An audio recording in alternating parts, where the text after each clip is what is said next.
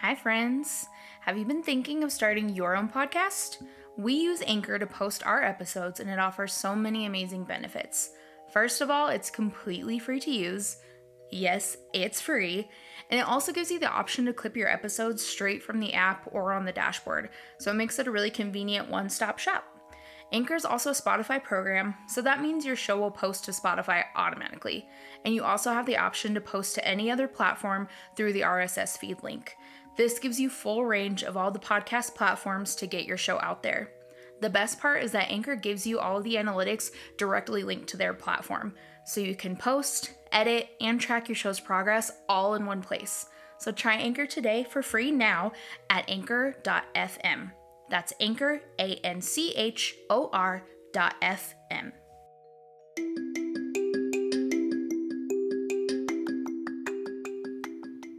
Hey friends, this is Katie, host of the true crime podcast Malice and Mocktails. Join me every Monday as I dive deeper into both vintage and contemporary true crime cases from across the globe. And because true crime can be a bit of a bummer, I also share at the end of each episode delicious mocktail and other alcohol-free beverage recipes. Thanks so much for listening. Cheers.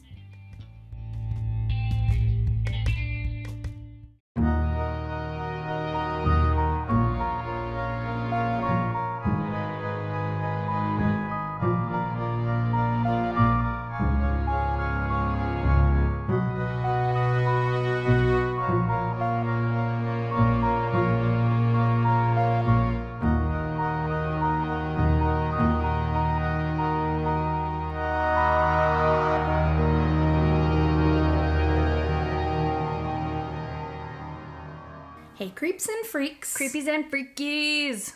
Welcome back to the In the Nick of Crime podcast. My name is probably Michelle. I'm pretty sure I'm Courtney. You totally threw me off. I feel like we're losing our identities at this point. Yeah, I identify with my bed. Yeah. Because that's where I'm at now. Are we too early in this game to be having an existential crisis? I mean, my life is an existential absolute podcast nightmare crisis? right now, so yeah. Same. So, you know, we're here. We're here. We're here here. for the ride, guys. Yep. So, welcome. Welcome. Welcome. Welcome. And We are a true crime podcast. We like to do some spooky shit. and we have a lot of comedy, and I'm going to add in now that we have a lot of fuckery, too. We do have a lot of fuckery. We do. Yep. This is kind of our MO. Yep. We're here for it. We're here for it. We hope you are too. You better be at this point. Exactly. So speaking of fuckery, girlfriend, what do we have for this week? Oh, what? We need to do some shout outs. Oh, we do have some awesome shout outs. Do some shout outs. Let's go. First and foremost, Kayla with Dark Tales from the Road. You sweet angel baby. I absolutely love her. She gets not only a shout out for being an amazing podcaster, Absolutely. doing the damn thing By herself. on her own. Yeah, so kudos, girl, because I don't know how you do it. She also is now a patron of ours. I know.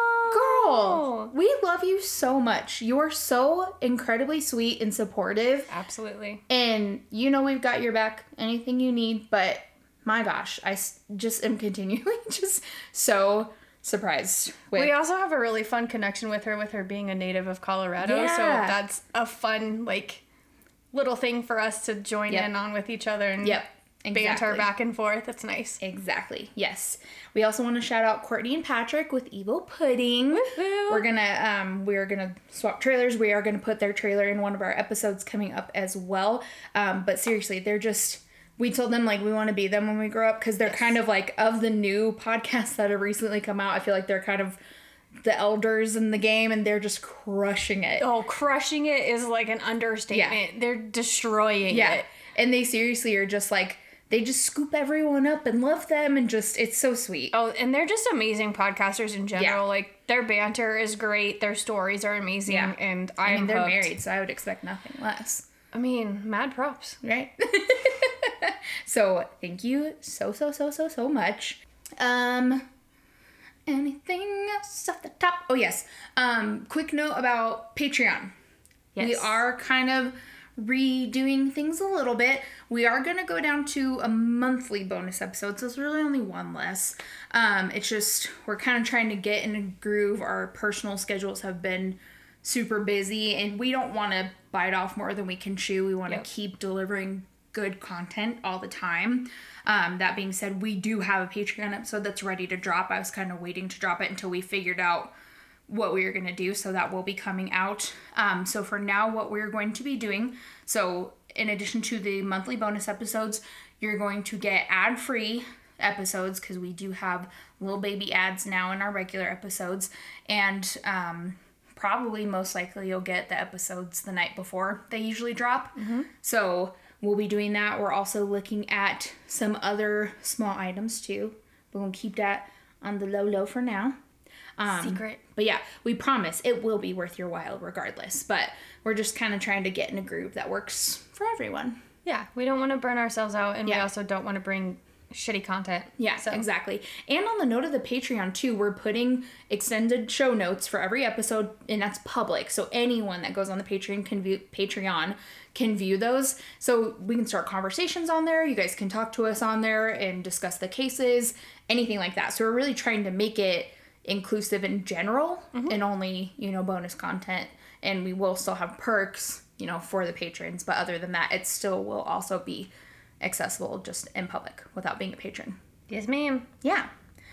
And I think that's all we have. Yeah. So let's hop into what you got for some fuckery this week. So this one's funny because this is not funny, but it's like it was fuckery, but now it's like not fuckery. Oh, okay. So we're straddling I'm the like line. super confused, but let's go. It'll make sense. I'm sure.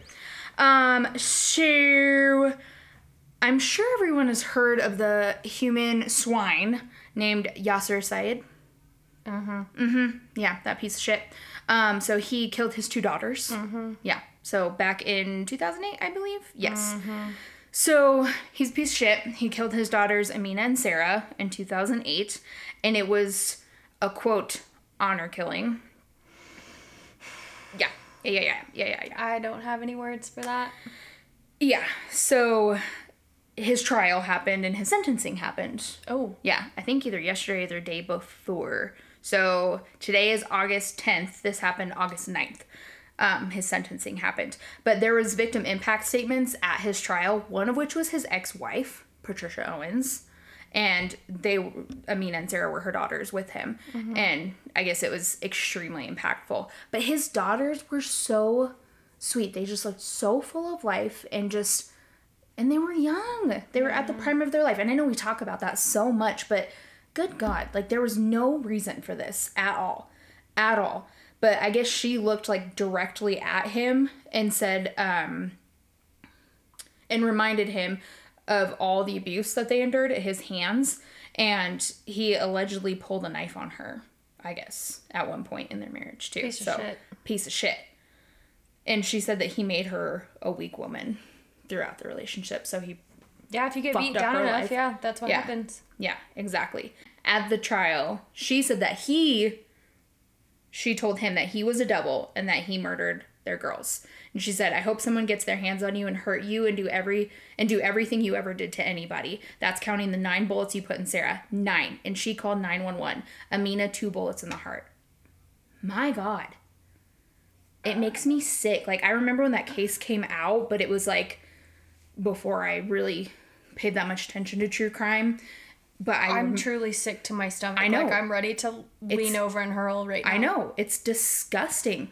He's their father.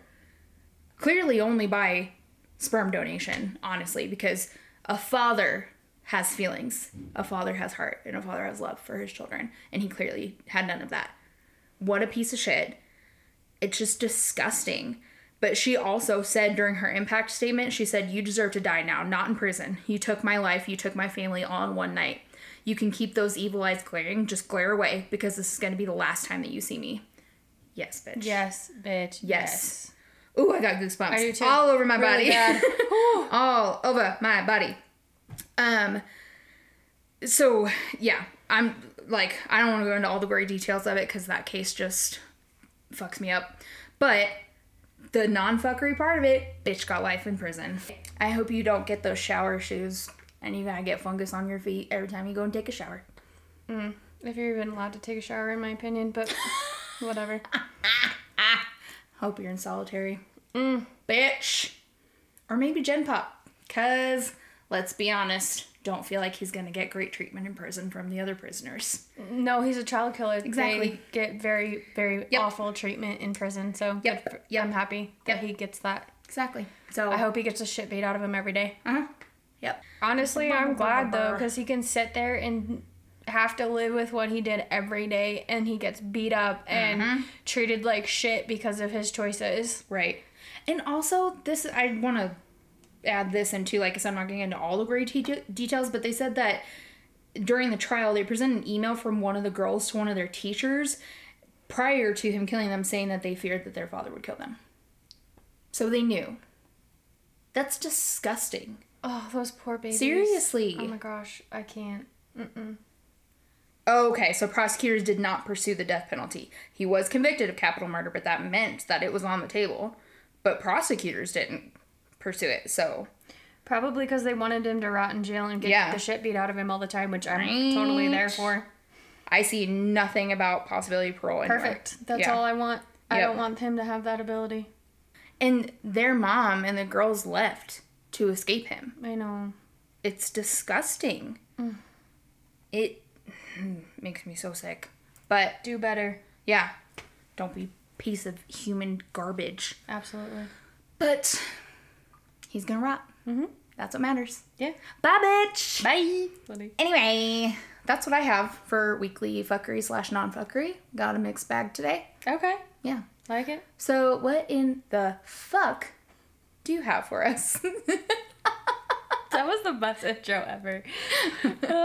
So I feel like the last few cases that we've done have been pretty heavy cases. And so I wanted to bring something to the table that was still true crime, but not so heavy. I'm here for it. I was just thinking the same thing. I was literally like going through my list and I was like, I need to do something lighter for next week. So I'm glad you're on the same page as me. I ran with it. Yep. So I'm going to bring to you today the story / sadly murder of Tupac Shakur. Okay. Here for it. Here for it. So I'm not going to really talk a whole lot about his death until the end, but I'm going to actually give you his background, which I think is very important. We can, because we have all of the background. We do. Yes. Here for it. And so the other thing that I'm kind of pissed off about, so we just talked about this, about how our Carrie Farver episode and Kanika Jenkins episodes were all of a sudden on all of these like big shows, like these TV shows. They just started airing episodes on them out of nowhere. Yeah, because they weren't, because the Carrie Farver episode of True Convictions, that was what, like, I think 2 years ago. 18? I think. So yeah, almost 4 years ago. And then Kanika Jenkins, I've never seen anything on TV about it in any of the shows I've watched. No, so yeah, and now it's all of a sudden crazy. it's out there. So today, when I was on our Instagram, like talking to people, all of a sudden ID comes out and says the 90s, the story of Tupac Shakur and Biggie. What the And I was like, what the fuck? Is it the anniversary of his death? No, not even. Well, we're kind of getting there, but no, not yet. He was technically shot September, He technically died September 13th. Damn. So that's crazy. I know. Weird. Super crazy. Weird. Maybe we're putting things out in the universe. Maybe. I don't know. So I'm going to get us started into this story, y'all. Let's do it. So when Tupac Shakur died, he was 25 years old. Yep. Just a baby. A baby. Yep. He was a rap phenomenon, and he was one of the most celebrated figures. Understatement. Well, it is, but it isn't. So when he actually died, Tupac Shakur was not that big. Yeah. He was, like, posthumously. Yes. He was on his way up that chart, but he wasn't to what he is. Yeah, absolutely. Even after that happens a lot. We I see know. that with artists too, like Van Gogh. He literally didn't sell a single piece of work before he died. No, but then, you know, he dies and there's like everywhere. It's because people don't realize what they have until they're gone. They really don't. Bullshit. But he's one of the most celebrated figures in the rapping generation, and he generated more than $15 million in record sales in the 5 years leading up to his death. That's crazy. Which is mind-blowing. Yeah. And that's not even, like, where he ends. Right, It's exactly. insane. Yeah. So, to fans, Tupac is a prophet. Mm-hmm. I mean, he's a lyrical prophet out there, y'all. But to authorities, he was a public menace. Yeah. As he rises to fame in the rap world, he gains a lot of enemies. So, it's insane. And I did a lot of my stuff comes from Vanity Fair. So Robert Sam Anson of Vanity Fair kind of tells his story. Great articles. Oh, amazing articles.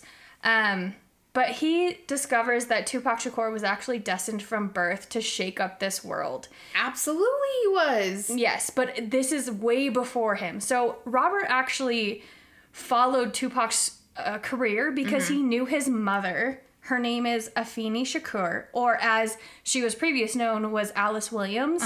As she was originally known that because she then became a revolutionary.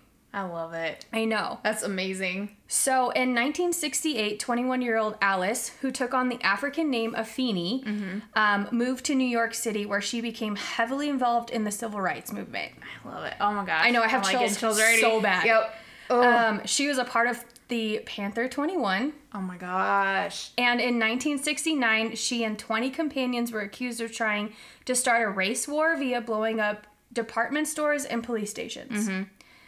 She was released on bail in 1970. Good. And that was when she became pregnant with Tupac. Oh. Now, this woman is a badass bitch queen, let me tell you. Oh, I don't even doubt. Seriously, you create a child like that, you have to be something special because seriously, oh my God. She's amazing. So, the Panther 21 trial actually drags on for 8 months, and she successfully defends herself while pregnant. Yes. Oh my God. And she's showing that she's a fighter not only for herself and her family, but her people.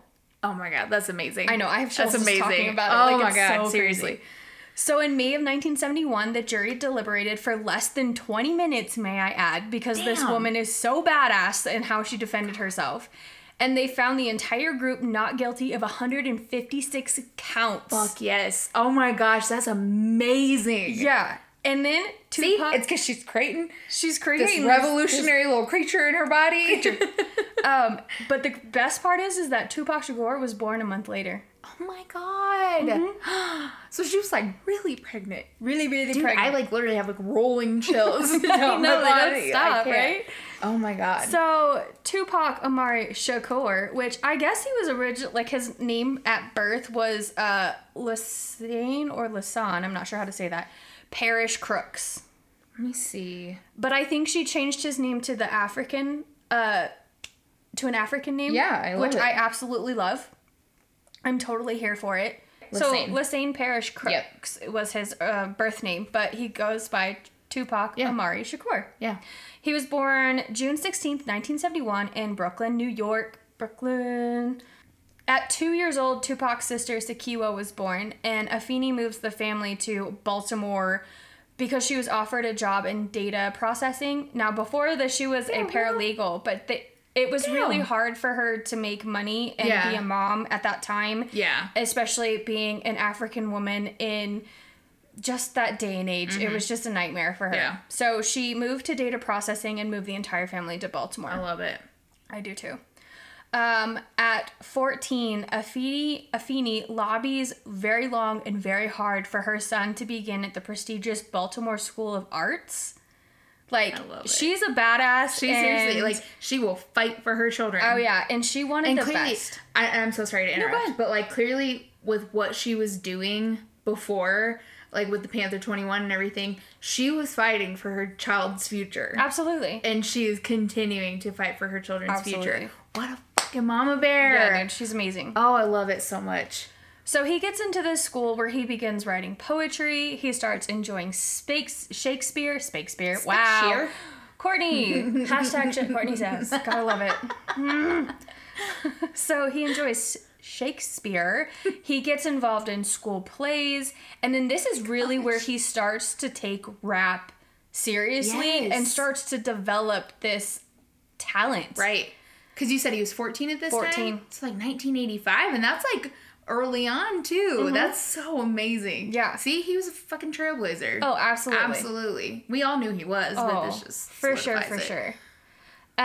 So while they're living here, there's actually a young man that's shot and killed in a gang shootout, and Afeni moves the family to Marin City, California. Okay. When Tupac is 17. Yeah. Unfortunately, Marin City is not the paradise that they hoped it would be. Yeah. If you know anything about it, it was actually called the Jungle back in the day, and it was basically a project. Yeah. And that's not me being derogatory. That's literally Right. what it is called. Right. So this is when Tupac's world really flips upside down. Mm-hmm. Very sadly, Afeni becomes addicted to crack cocaine. Oh. And this disappoints him because his Yeah. mother is his world at this point. And she's strong. And she's strong. It's an illness. Yes, and it hurt him a lot. So this actually caused him to want to become a man and go off and do his own thing. Yeah. So in 1988, he quit high school right before graduation, and he set out on his own at 17 years old. My gosh. Which is just heartbreaking to know that somebody had to go through that. And that his mom is struggling. That's the path that he had to take. Yep. Yeah, absolutely. So at this point, he's living on the street. He's getting help from friends and hanging out with them and people who knew he truly had a talent. Yeah, absolutely. One of those people being Layla Steinberg, who was a dance teacher at the time, and she was actually doing a workshop that he was involved in, and she really saw this talent in Tupac and was like, this kid needs to go somewhere. Yes. So she sends a video of him to one of the most famous managers I know, and that's Antron Gregory. Yeah. Who then later becomes his manager. That's amazing. But the best part about this is Antron Gregory was also the manager of a group at the time well known as Digital Underground. That's so awesome. Which, let's fucking go. That's so awesome. Fucking love me some Digital Underground. Like, let's go. And he asked them to take Tupac on tour with them. Mm-hmm. See, it's just people that saw it in him. He has had that fucking spark. Since before he was born. Way Seriously. before he was born. Truly, oh my gosh, that's amazing. Light that boy up. Yeah. So he ends up going on tour with them, and something that they said that was kind of funny is Tupac would, obviously open their shows for them because he was the lesser known artist, but then he would literally end the night with rapping and then would be like the last one up in their group, like just straight up still rapping on stage. Just that's so cool. throwing random lyrics out, just doing his thing. That's amazing. Like Eminem style before Eminem became Eminem. Yeah, exactly. When he was still Marshall Mathers. Right? Yes. So Antron Gregory puts Tupac's demo out to a ton of record companies because he knows this kid can go big and he needs him to get out there. He finally signs with one of the most famous record labels at the time of Interscope Records. Holy shit. Yeah. I didn't realize he had first signed with Interscope. That's amazing. Yeah. They were like literally the biggest. Yes. At that time. Yeah. That's and he amazing. Just took it on. Holy shit. So November 12th of 1991, which not too far from my birthday, y'all. And I was alive. Tupac releases his first solo album record, which is called Tupacalypse Now. Love it. Which I fucking love. I actually really do enjoy that album. It's one of my favorites of his. It's not well known because it's his first, but I still love it. Yeah. And it wasn't an overnight sensation. Yeah. Which it happens. It happens. Like that, you can't always be overnight. Yeah. But some songs did stand out. One of the songs was Trapped, and Trapped is a very emotional song. I don't know if you've heard it. I have, yeah. That song is always hard for me to listen to because it talks about being a young black male, being trapped in the ghetto, and being harassed and abused by the police who were supposed to be protectors of the citizens. His lyrics were calling attention to problems that, in terms of law enforcement and the community, was greatly disliked. Yes. And he was so far ahead of his time because if we think about now where people are rallying and they do feel more empowered to speak out, he was kind of one of the first, you know, to actually do it. Yeah, like to actually speak out and do this because it was unheard of. And it's fucking baffling to me. Like, I'm not even going to get started on that tangent, but it makes me sick. But he was really like... He was a trailblazer. Yeah, he was. Because at that time, people weren't as comfortable to speak out. And I am so glad that he started because seriously, think about where we would be, how far back we'd be, and we have leaps and fucking bounds to go in this country. Do not get me wrong. Absolutely. At all. But think about how much farther back we would be. Completely and totally. Yeah. And the thing is that people don't understand, and I'm gonna throw something out there real quick. I was 9 years old when Tupac died, okay? Mm-hmm. For being a 9-year-old, my parents were very lenient on what I did and listened to and what I watched. I'm surprised by that, actually.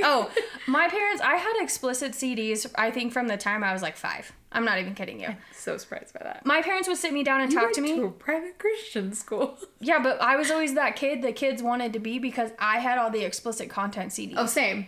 Like I said, I was 9 when he died, but the thing for me that people don't understand is like my parents would sit me down and be like, okay, these words are not allowed to be said. That's awesome. Yeah. You know, you can listen to this, you can watch this, but these actions are not to be redone. Like my parents treated me like an adult as a kid, which awesome. I loved, honestly. Yeah, because it serves your kids better. Like absolutely. And it all depends on like how they take that. True. How they run with that. If they actually take that and are functioning humans. Exactly. With that advice. And something that I really learned from that is you know this about me, but when I hear music, because I'm a big music person, lyrics are my thing. Mm-hmm. And Tupac is who actually started that for me. Yeah. Because Tupac at the time was rapping about his experiences on the streets and his life and things that he witnessed on the daily. Yes. And it really taught me as a kid, and I know I was only 9, but I learned a very big lesson from his music. Mm-hmm. And that was that the life that I had, not every kid had. Yes, exactly. And it made me appreciate, now granted, I did not grow up in a super rich family or anything like that, but I did grow up much more privileged than Tupac and the people that he was around. Yes. And it made me appreciate what I had. And that's amazing. And it made me feel so sad and angry for people and children and families who had to live in that lifestyle. Yes. And I still feel that way. Yeah, absolutely. And that's his legacy because he's a lyricist. Like, that's the difference is because we all know they're garbage rappers, especially nowadays. Mumble rap. Like, yeah, seriously. Like, they rap about fucking nothing. Like, there's nothing. The color fucking purple. Yeah, there's nothing going on in there, okay? And he was a lyricist. Like, he was a fucking poet. Yes. And he is literally called a lyrical poet. Seriously, and just so eloquent with his words and with matching his life to what he was putting out there because everything was about his life, his experiences. Like, he rapped about what he knew. And I think him coming off of, like, because, you know, he was right around the time with NWA releasing Fuck the Police. Which that started a whole nother uproar all on its own, which I was all for it at the time, especially, like, there was so much that needed to be done in our police department. Yep. And their music and their lyrics are what got people's attention. Because it was the LA riots. Absolutely. You know, like, that was all around that time. And it was just such an influential time. And I feel like he was ahead of his time. Oh, he was. He started it. Yes. So this is where I'm going to start getting into when Tupac's name really started to change. His lyrics started to change. Mm-hmm. What he stood for really started to change, and not all for the better. Yeah, right. So on April 11th, 1992... there was a shooting in Texas that Tupac's music became a national spotlight for. Mm. The incident was when a state trooper pulled over a 19-year-old man, and he ended up killing the trooper. The 19-year-old stated that before and after he was arrested, that during the shooting he was listening to Tupacalypse, and about that. You're powering down. So emotional. Breathe. Hashtag shit corny says. That wasn't even shit you were saying. That was hashtag noises that she makes. Hashtag noises Courtney makes. When her mouth is moving faster than her brain. Facts. Because we both do that. We do. I'm so hot from laughing. We haven't even been laughing. I know. This Fuck way. me. Okay. So the defense said that it was Tupac's, and this is their exact words, Tupac's fiery lyrics that led to the trooper's death. Which I am a very big fan of. You make your own choices. Exactly. The music doesn't do it. It's the same with ICP. I was a big ICP fan back in the day, and they got so much shit. Yeah. Because their lyrics supposedly caused people to go kill people. And my thing is if you're gonna listen to that music, it's your choice to do what you do. Also, wow. Hashtag shit Courtney says. Okay.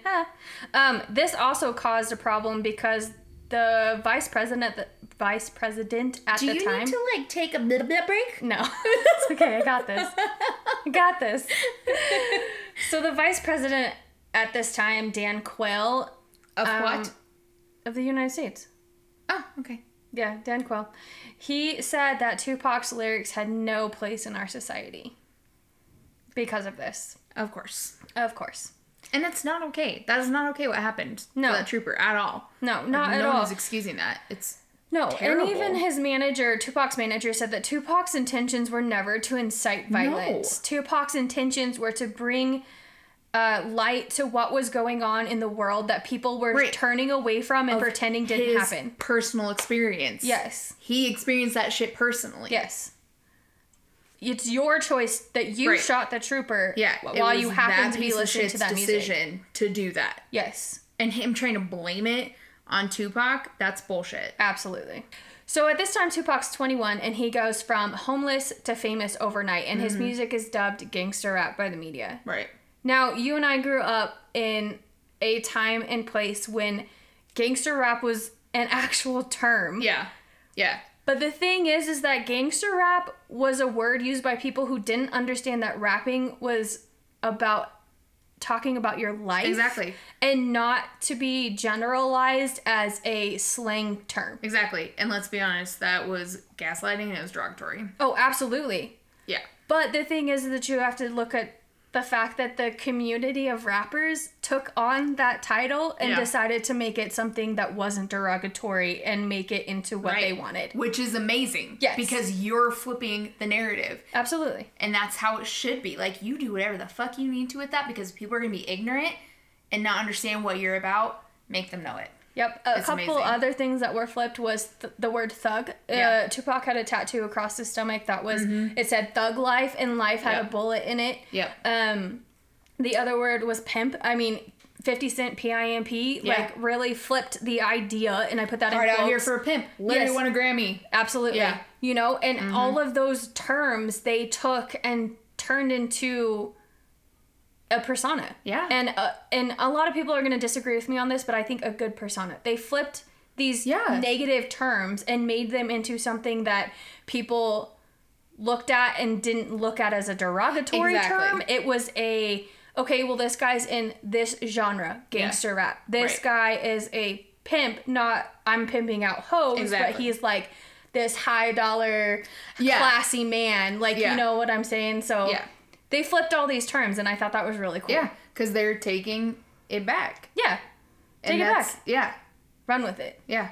And they have every fucking right to. Yep. So this is where I have to kind of put myself in this category. Okay. So this music was not only famous among the black community, but it was even more so famous among the white affluent teenagers. Mm-hmm. Yeah. Who want to seem like they're hard. Not myself personally, but yes, a lot of people that I knew at the time, you know, they were into Tupac and Biggie, and Eminem comes around, and you know, you've got this now white rapper out there who's trying to dominate this world, and you know, it's one of those things of, I get that because I was a part of that.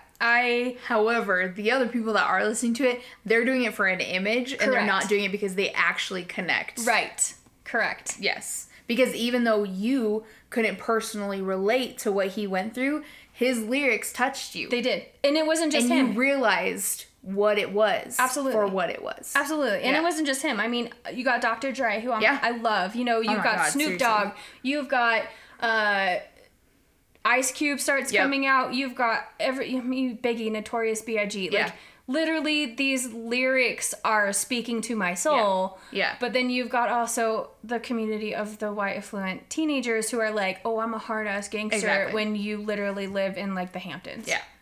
Yeah. That's ridiculous. You feel no oppression. Friend. Exactly. You feel nothing. Learn your place. Yeah.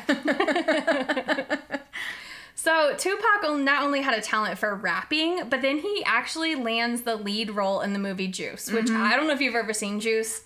I've seen bits and pieces of it. I haven't seen the whole movie. I loved that movie growing up. I told you, I probably shouldn't have been watching the stuff that I watched, but my parents were very adamant about talking to me about what I was watching. So Tupac not only had a talent for rap, but he becomes a lead role in the movie Juice, which love that movie. Obsessed with that movie. He portrays a gun-crazy thug, which helps boost his image of being a thug. Okay. This is where that word starts to come in his life. Yeah. While his career starts to rise, he starts to run into stuff with the police. And in 1993, he becomes very well known, and not for the right reasons. As it was stated, quote, from the start of his career, he was a lightning rod for controversy. Okay. Many say that Tupac, okay? Many say that Tupac was known to not accept injustice, which we all know that. Yeah. Because he fought for what the fuck he thought was wrong. Absolutely. Yeah. And he was very adamant of not accepting injustice being done to any human, but especially people in the black community. Yeah. And in October of 1993, he was in Atlanta, and he was pulling into a hotel when he saw two white males harassing a black male. Mm-hmm. He got out of his car, and the two men approached him, and gunfire was exchanged. Right. To which Tupac injures both of them. Okay. Because he's kind of a badass, guys. Yeah. Come to find out, this is fucking crazy. Come to find out, they were undercover police officers. Oh shit! I remember this now. Yeah. And when he was arrested, but he was then let off because of the evidence that proved that the officers were being shitbags. Yes. Yeah. So it was proven that one of the officers is actually who initiated the guns exchange. Shocker. And then they were also drunk, and the officers were drunk? The officers were drunk. And they were technically undercover at that time. Yes. What the fuck? And the guns that they had were stolen from an evidence locker. The fucking balls. I said, shake my damn head. Like. Dude, I didn't know all that shit. The balls on these bitches. Yeah. So this. Well, good. I'm glad he was fucking let off on that. Absolutely. Seriously. So this skyrockets his street cred at this point. Oh, yeah, absolutely. Because people know he's going to fucking look out for you. Absolutely. Because so many, like, a lot of musicians get a bad rep for looking out for A1. Like, that's it. The one and only. And obviously, like, he's going to fucking look out for people. Absolutely. He's definitely fighting for it. So a month later, he's back in the news. Yeah. He was at a club in New York where he met a young woman. And he had her meet him at his hotel room. And then a bunch of his roadies actually joined the room, came into his room. Tupac claims that he left, but the woman stayed, and then she claims that she was raped by the roadies and Tupac. What the fuck?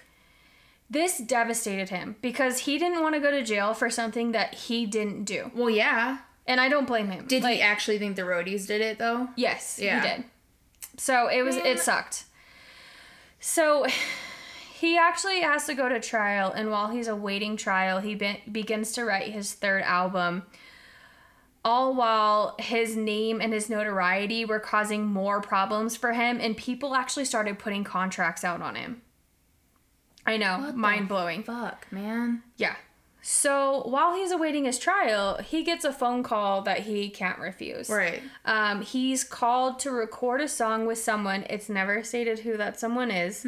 And he was also offered $7,000, which at the time, this would have been very helpful to him because of the trial. Yeah. And then attorney fees and investigator fees. Like, he had a lot going on. Right. So shortly after midnight, he enters Quad Studios, which is just off of Times Square, with 3 of his companions. As they enter the elevator, they're encountered by 2 other men who pull guns on them. Tupac's companions hit the deck. They're like, fuck him out, I'm down. But Tupac is Tupac, and he pulls his gun out of his waistband and he shoots. Yeah. Tupac is shot 5 times, to include in the head. Oh my God. And on his body in the exchange, and clearly somebody wants him dead at this point. Yeah, absolutely. They set him the fuck up for that. Oh, it was a setup. Yeah, and the everybody whole knows. Recording thing, all of it. There's no way it's a fucking coincidence. Mm-mm. So he realizes that at this point he really needs to lay low. Yeah. And the police, of course, labeled it as a robbery. Are you fucking kidding me? No, I'm dead serious. And this is what I'm talking Seriously, about, back in the day, It was before smartphones, though, to be fair, so it's the trail of all that shit wasn't... It wasn't... I mean, it was literally a payphone. But still, right. It was a fucking gunfight. How is that a robbery? Right. But whatever. Right. He was approached by 2 people with a gun. He protected himself from those 2 people with guns.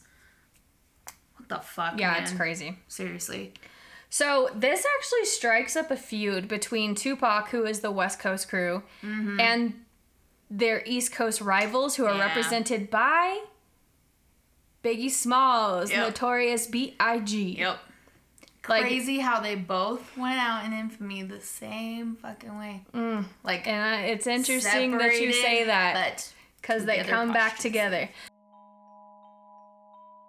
Have you been thinking of starting your own podcast? Try out Anchor. We use Anchor to post our episodes, and it offers so many amazing benefits. First of all, it's completely free to use. Yes, I said free. It also helps you so you can upload your episodes straight from your app or your dashboard, which makes it super convenient and a one-stop shop.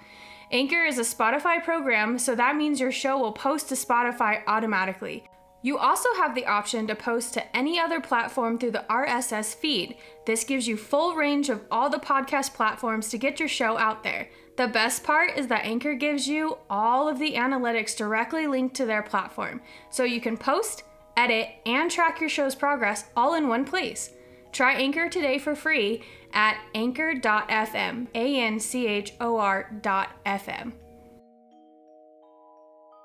So people have to understand that, these feuds were a real thing. Yeah, absolutely. These were not, some bullshit, whatever. West Coast versus East Coast. Back when I was a kid, you were West Coast. Yes. Or you were East Coast. Yes. There was no in between. And it's so... Especially in the rap game. Oh, it's absolutely. People didn't even they were if you listened to West Coast rap, you didn't listen to East Coast. You did not listen to East Coast. Didn't fuck with the other. Which brings me to my point. Today... I put Tupac Radio on my Spotify. Biggie's on there. Oh yeah, absolutely. Eazy-E. People Everybody put them starts together. combining. Yeah. You have t-shirts and products now that have both their faces on it. Oh yeah. And it's mind-blowing for those of us who grew up in that time, because it's you don't really understand that is an actual feud. And if I was a Tupac fan, which I was, I didn't listen to Biggie. Right. You boycotted it. And a lot of that is Gen Z. Yes. Who, because Biggie especially has, had a resurgence. My nephew's actually, into Biggie right now.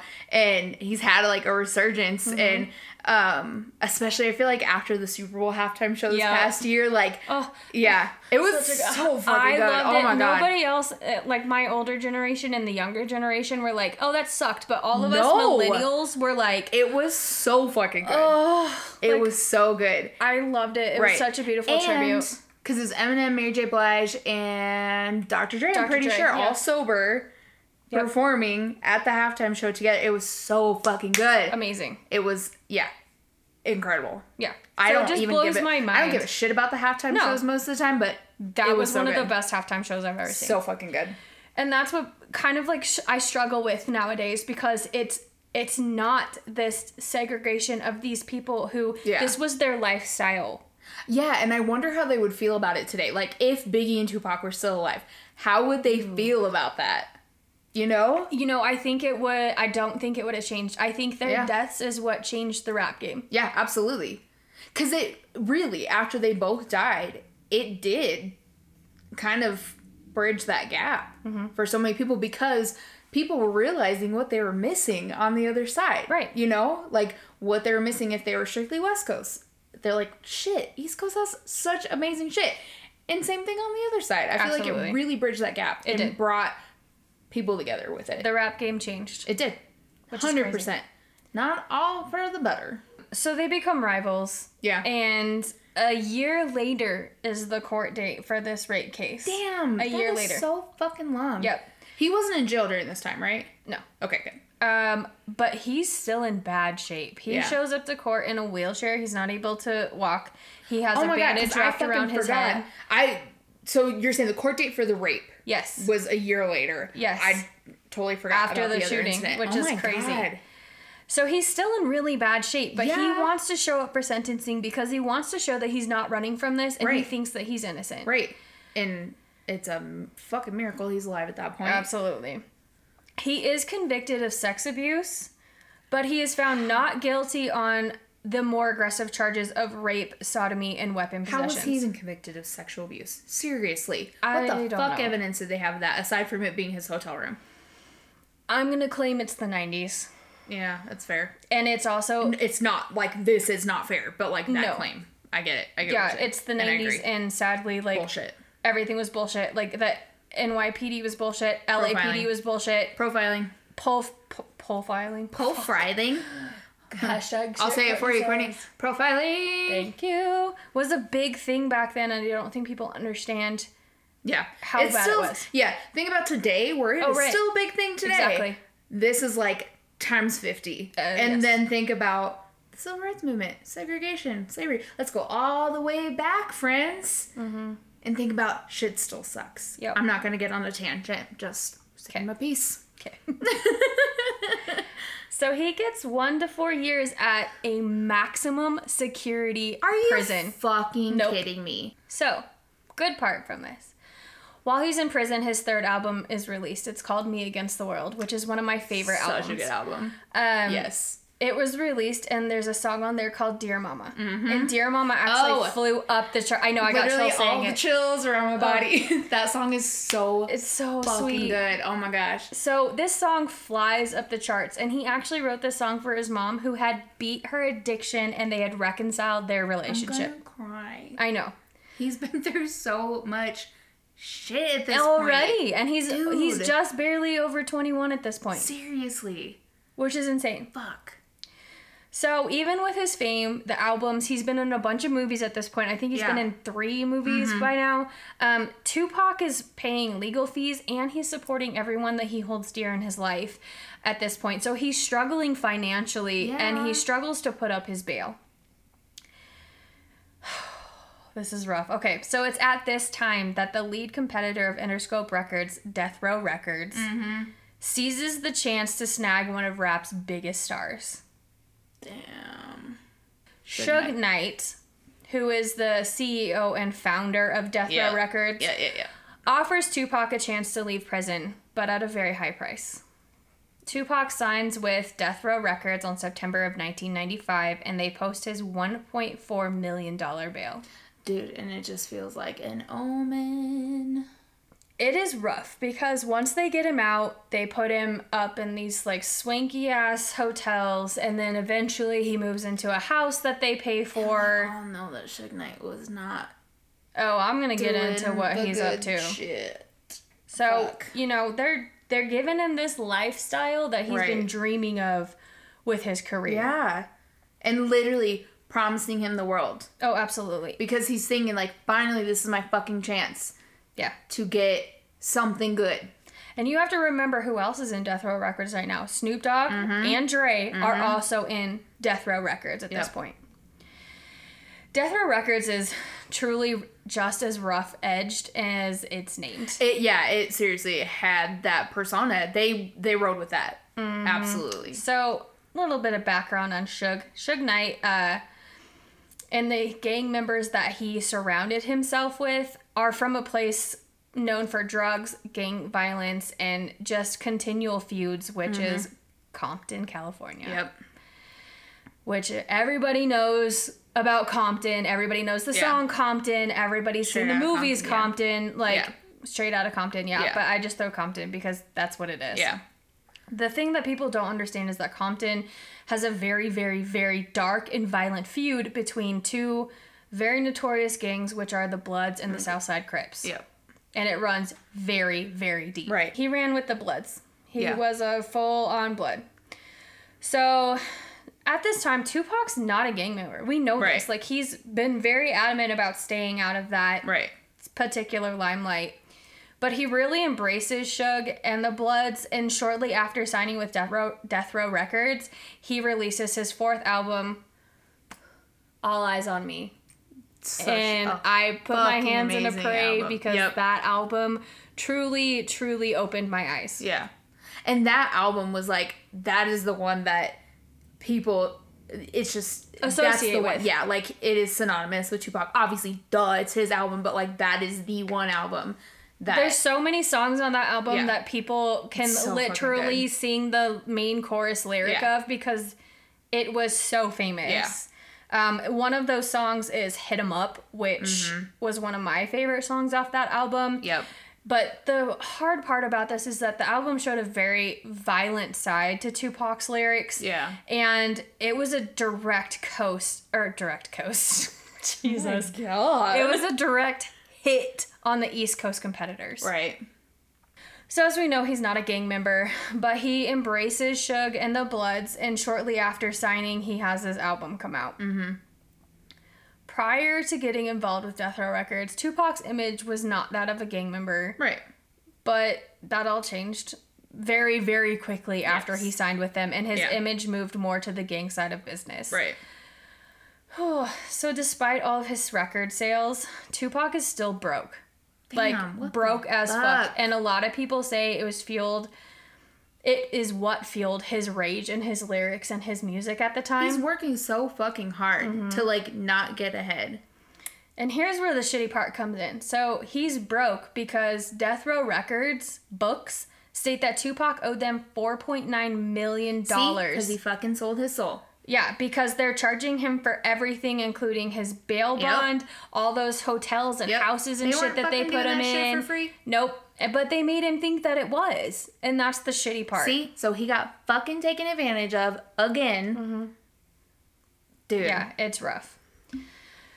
So September 7th of 1996, Tupac joined Suge and the other members of Death Row to watch the fights between Mike Tyson and Bruce Seldon at the MGM Grand Hotel in Las Vegas, Nevada. Yep. As they're leaving, one of the members of the groups recognizes another guy across the hotel. He says that he actually turns to Tupac and tells him that he's a Crip and that he's the one that jumped him for his medallion a few months earlier at a mall in California. Yeah. Something you have to also remember about the gangs at this time is that Death Row Records, if you were a part of them, you had this necklace that literally was a gold chain with a big ass piece on it that says Death Row Records. Yep. That's the medallion he's talking about. Okay.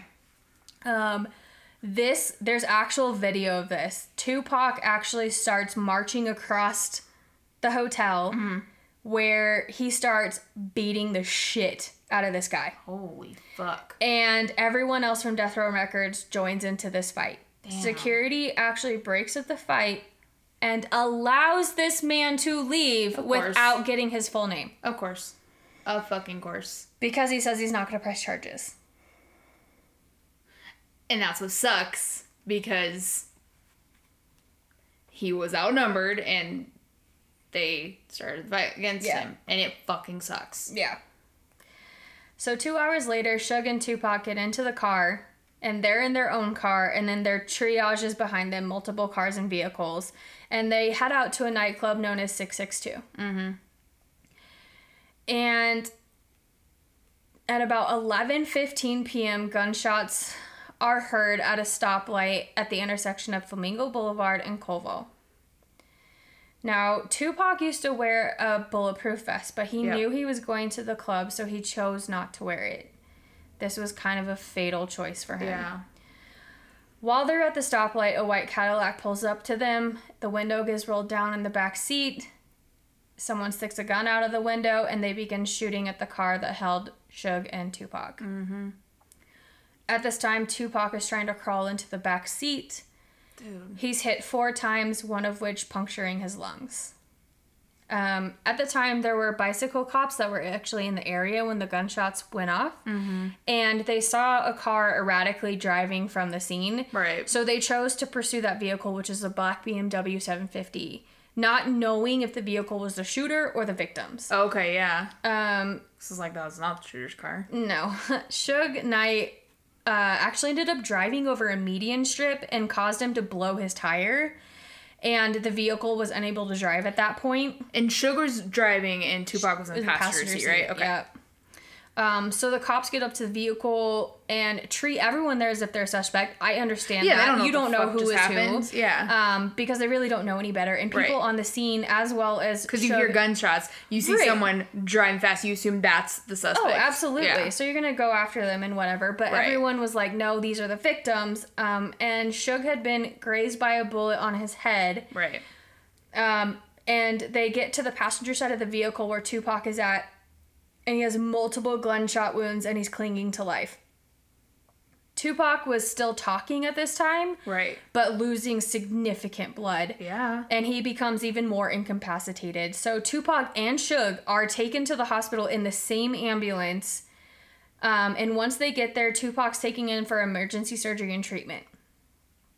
His right lung was actually removed in an attempt to stop his internal bleeding. Holy shit. And he fights for his life for 6 days until he dies from his injuries. I didn't know that he survived for 6 days. I didn't either. I knew it was like a couple of days, but I didn't know it was that long. Mm-hmm. Fuck, man. I know. Super sad. So Tupac's death immediately starts an uproar for who's responsible, and the first finger is pointed at Death Row Records and Suge Knight. As there's apparently rumors at the time that Tupac was going to leave Suge, and he also refused to cooperate with investigation and investigators. The fuck? Nobody knows why. I'm sure it's because he's still gang affiliated. And yeah, like he's not gonna. No, and the cops. thing that you have to remember too is like, regardless of what gang you're in, you don't snitch. Yeah, exactly. Whether it's against yourself or another gang, like, you don't say shit. Yeah. Period. So, the Las Vegas investigators at this time have no evidence, they have no leads, and very few people in the group are willing to come forward and talk, which, again, this is something that you have to understand has to do with the gangs. Right. Like, yeah. You don't talk to cops. Yeah. Period. Exactly. And so that causes the investigation to come to a standstill. 300 miles away in California. Mm-hmm. They get a lead. Damn. 2 informants come forward and state that the Southside Crip member or that there is a Southside Crip member who's responsible and taking responsibility for Tupac's murder. So, I know. It's kind of like, is it street cred? Like, right. Like, someone's going to someone's going to be like, yeah, absolutely, I did that because they're rival gangs. Right. Like, come on. Curious. Mm-hmm. So within days of Tupac's murders, the streets of Compton actually erupt in gang violence. Yeah. Starting with a hit on one of the main Southside Crip members.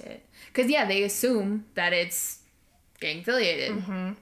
And this continues for 2 weeks. I mean, it was straight bloodshed, bullets 24/7. Like, Compton was an absolute shit show right at this point. Right. And they said that the gang violence was so high that they didn't know what to do, so they decided that the gang unit would come in and organize a raid in over 35 locations to try to handle the violence. Holy shit. Mm-hmm. So one of the raids was in a Southside Crip main hangout where investigators find AK-47s, handguns, duffel bags full of weapons and bullets. And one of the officers notices that one of the tags hanging on the duffel bags has an address of Halving Street in Las Vegas, Nevada. Oh, shit. So police obtain this knowledge and they ask the gang unit in California to do them a quick favor. Right. They asked them to review the footage from the MGM CCTV cameras to see if the victim that was beat up by Tupac in the death row group was among those arrested. They recognized him right away as the Southside Crip member, 22-year-old Orlando Anderson. Also just a baby, man. Just a baby. Fucking throwing away your life. I know. Shit. So hard. He's not only a leader of the Southside Crips, but he's a notorious killer as well. Shit. This leads the Vegas police to think that Orlando Anderson could have been responsible for Tupac's death. Yeah. Yeah. So investigators are really starting to think here. So they see this bag with the Halverson Street address, and so they're like, you know what? That's probably a hangout. So they actually go and raid this house. And yeah, they just think that the shooter got the weapon from there and then went out and shot Tupac. Gotcha. Yeah. So they raid it, they find weapons, everything's starting to connect. Damn. Las Vegas investigators actually end up going all the way to Compton to talk with Anderson, who is being held on unrelated charges at the time. Shit. And they ask him about what happened in Vegas and if he was involved, but they got nothing from him. Yeah. And this asshole was interviewed by media. Are you fucking kidding me? No, I'm dead fucking serious. Dude. And I actually watched the interview, and he was blatantly asked if he had anything to do with Tupac's murder, and he said he wasn't involved and he was the victim. Okay. Mm-hmm. Yeah. What the fuck, dude? But police can't arrest him. They can't connect him to the bag. They can't collect him to the connect him to the weapons, and the case goes cold. Of course. 10 years go by until Detective Greg Cadden gets a new lead as he's investigating the shooting and death of rapper Christopher Wallace, a.k.a. Biggie Smalls, a.k.a. Notorious B.I.G.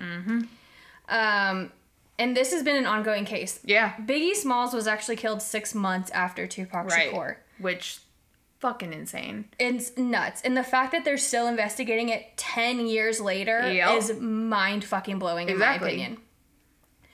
So in 2006, Detective Cadden was investigating the death of Biggie Smalls, and the case actually segued into Tupac's case. I'm not even fucking surprised. Right. Because seriously, like, what the fuck are the odds? Come on, man. Truthfully, honestly.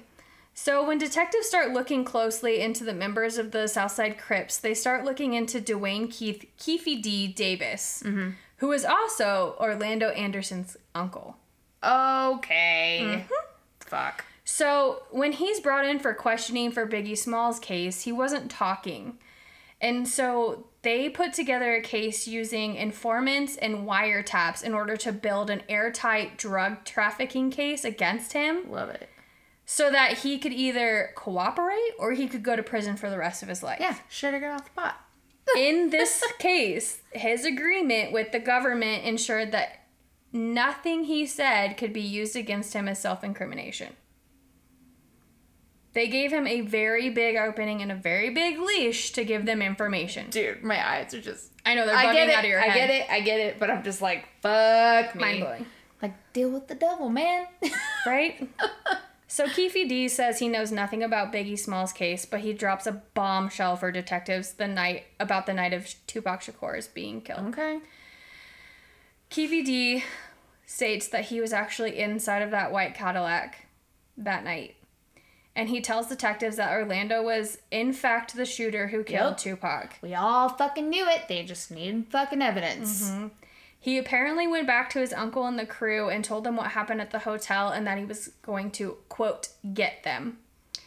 So they all got into the caddy. I like to call it the caddy because that's how I am. So they got in the caddy and they go looking for them. And they just so happen to roll up at the same stoplight as Tupac Shakur. And do you remember how long it was after the fight happened? 2 hours. Okay. You may have said that. I'm sorry. Nope, I didn't say that. Okay. But I know it from my research. That's a fucking... Just a crazy fucking coincidence, too. The thing is I that... Flamingo... We know Flamingo Road's like Right. one of the busiest ones on the strip, so that makes sense, but it still is like... So the nightclub 662, everybody knew that the group would go there every night. That makes sense. So I think they were really them. just trailing Flamingo to try to see if they could ping them, and they just happened to get lucky. Okay. So, sadly, Orlando Anderson was never charged with Tupac's murder as he was shot May 29th of 1998 in an unrelated gang incident, taking his secrets to the grave. Well, fuck. He literally died within months of Tupac's murder. Or I think a year, actually. Tupac was 1996, wasn't it? Yeah, 2 years. 2 years later, he died. Like a year and a half after Biggie. Roughly, yeah. The fuck? Yep. So it's been 26 years since his death, but his music still resonates with his audience. And he has since sold more than 75 million records worldwide. Shit. And the majority of those sales have been after his death. Yeah. The Las Vegas police have never charged anybody with Tupac's murder.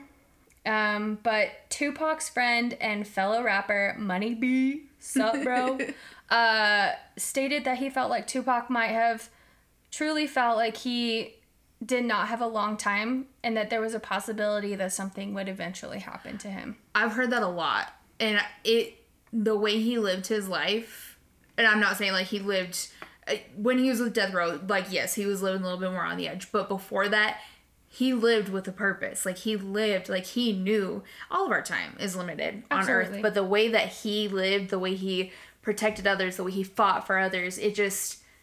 I can see that. Yeah. For sure. And he lived more of a life in his 25 years than people do in their entire lifetime. Oh, absolutely. And that's why I think it's so easy to forget how young he was when he died, because he really was just... His persona was so big. Yes, like he was otherworldly, man. Yeah, you think he's much older. Yeah. You think he's, a grown-ass man, but he truly was still a baby. Wise beyond his years. Oh, and the way absolutely. he carried himself. And it's like... I always just, anytime I think of him, it's just like, he was stoic. And It was just like, you knew that he was working on a whole other level. He really was. And I think he was far ahead of his time. And I think that's why he blew up so much posthumously. I think a lot of that is just so people realize, like, what they're missing out on, seriously, when he was alive. And his third album, he did actually start finally garnering some, acclaim and everything. But he... had so much potential, but I feel like we're so lucky as a society to have his music, have his influence, because it really has made such a difference, and it still continues to. Mm-hmm.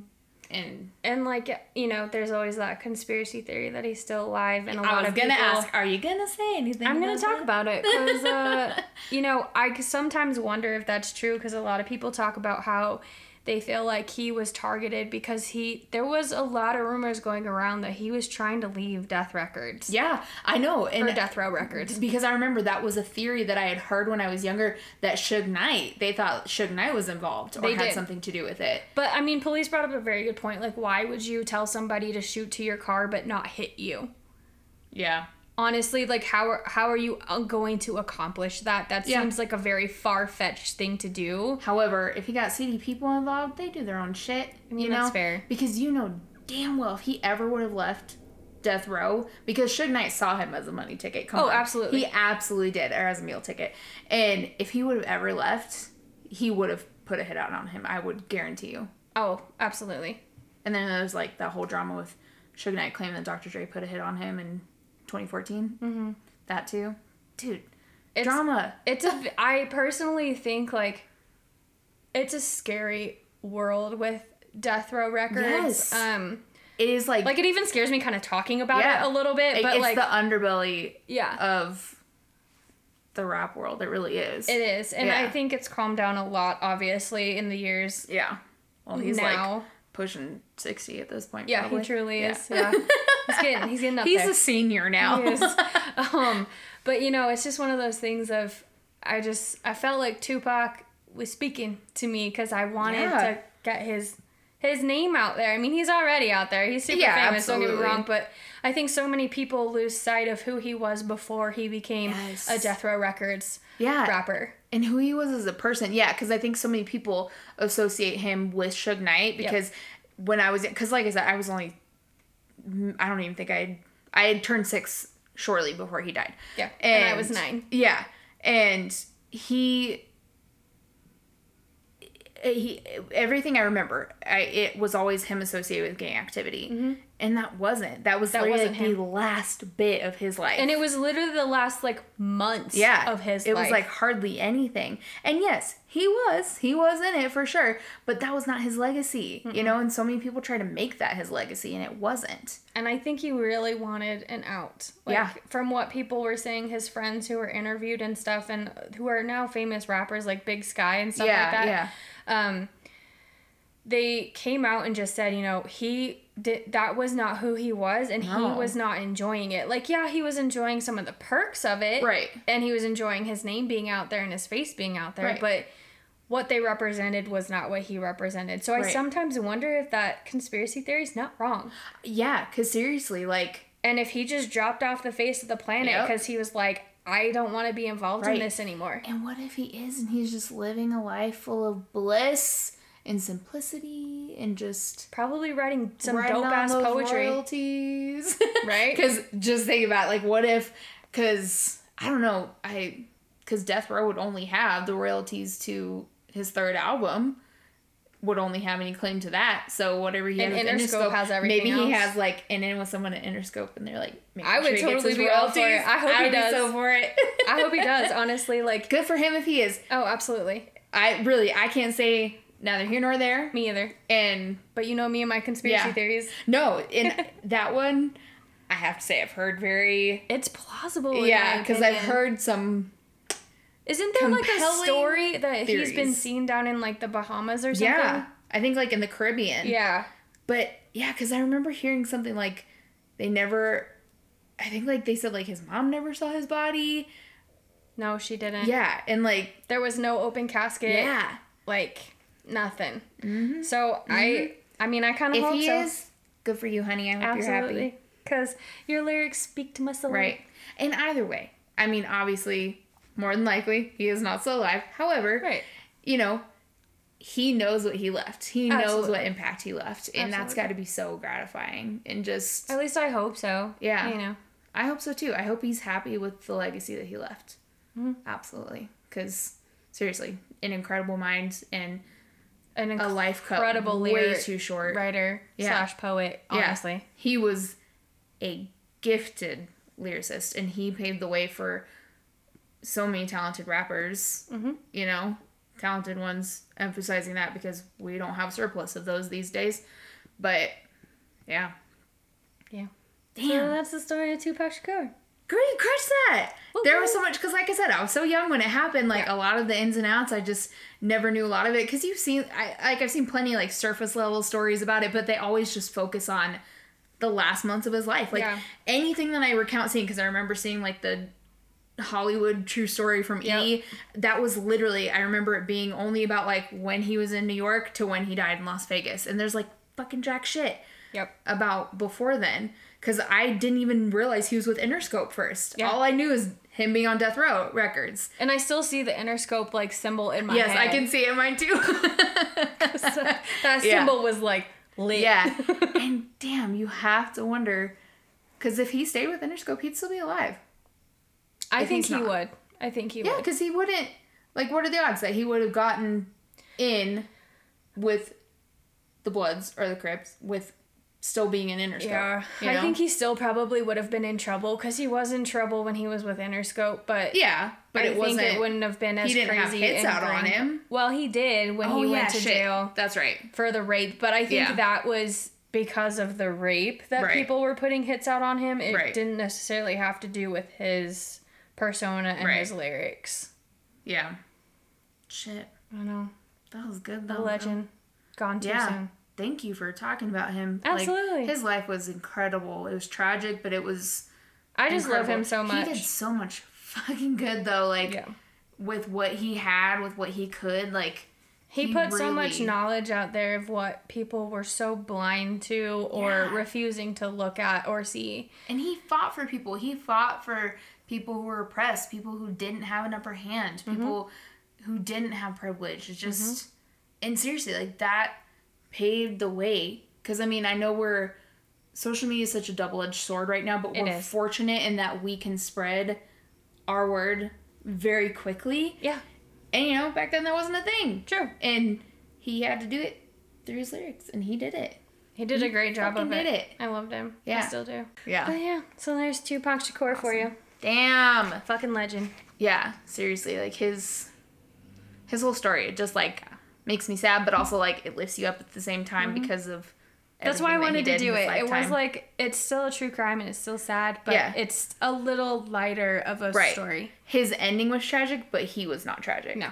And that's what makes it fucking legend. Yeah. And seriously, he became a legend. Like, he was on the precipice of getting there, and he became a legend. I just wish we could have seen where he could have gone. Because I think he would have been above, you know, the more famous rappers that we have now, Snoop Dogg and Eminem. Can you imagine him being around when, especially like Dr. Dre, because Dr. Dre was still like big in his own right, but then like literally like the early 2000s for our generation is when he blew up, and when Eminem came out, Snoop both blew up them, and then Eminem followed. Right, and can you fucking imagine if Tupac was in there? Like, it would have been different. I can tell you that. Absolutely. Like, rap in the 2000s would have been completely different. Oh, if him and Biggie had actually survived into the 2000s, I think the game would have changed immensely. Really, especially because I feel like Diddy, back when he was Diddy Puff and Daddy, Eazy-E, I would say, are the two that probably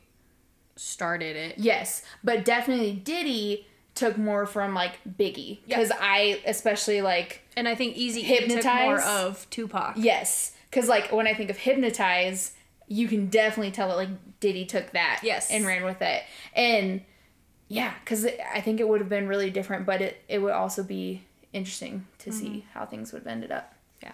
So damn, that was a great story, girl. Thanks. Love it. I love it. I love it. I love it. Subject. Well, I don't think we have anything else to... We have a very long extra. I call it an extra, but I know it's not. Extra, like an exit. It's an outro. Extra. Get it? Outro. Well, we do have a link tree now, but I know some people are weirdly... They don't get link trees, which is confusing to me, because I'm like, it's literally just clicking buttons, but that's okay. Facts. But I do put the link tree in our notes too, but I'll give you the other spiel anyway. If you want to send us any case suggestions, if you just want to talk to us, if you have feedback, any of the shit, you can email us at inthetnickofcrimepodcast@gmail.com. You can find us on Instagram at Nick of Crime Podcast. You can find us on the TikToks at In the Nick of Crime Podcast. Both are all spelled together, friends. All one word. All one word. And then, like we touched on at the beginning, become a patron. We told you all the perks at the beginning. We haven't changed our mind in the course of this episode. So those are the perks right now. There you go. But we are, you know, our Patreon is integrated with public posts and Patreon posts. So you get both. But we are at patreon.com/inthennickofcrime. And lastly, please leave us a rating and review. Again, just for feedback. We say that every week. We do. Yeah, I don't know what we have to do to get people to just talk to us. Because we have lots of listens, but yeah, I don't know. I'm bummed. Yeah. But even if you just want to shoot us a message, that's fine. DM us on Instagram, message us on, I think you can message us on Patreon, message us on TikTok. Yeah, email us. Anything, bro. Hit us up. Just talk to us. Let us know what you're digging, what you're not digging. If we don't hear from anything from anyone, we're going to assume you just like how our dumbasses do this anyway. And we'll just keep up with this fucking shit show. With our fuckery. Our weekly and all the time fuckery. Absolutely. Yeah. So I think that's all I've got, girl. Well, then I'm going to end it with keep it creepy and stay freaky. And we will see you next Tuesday. Bye.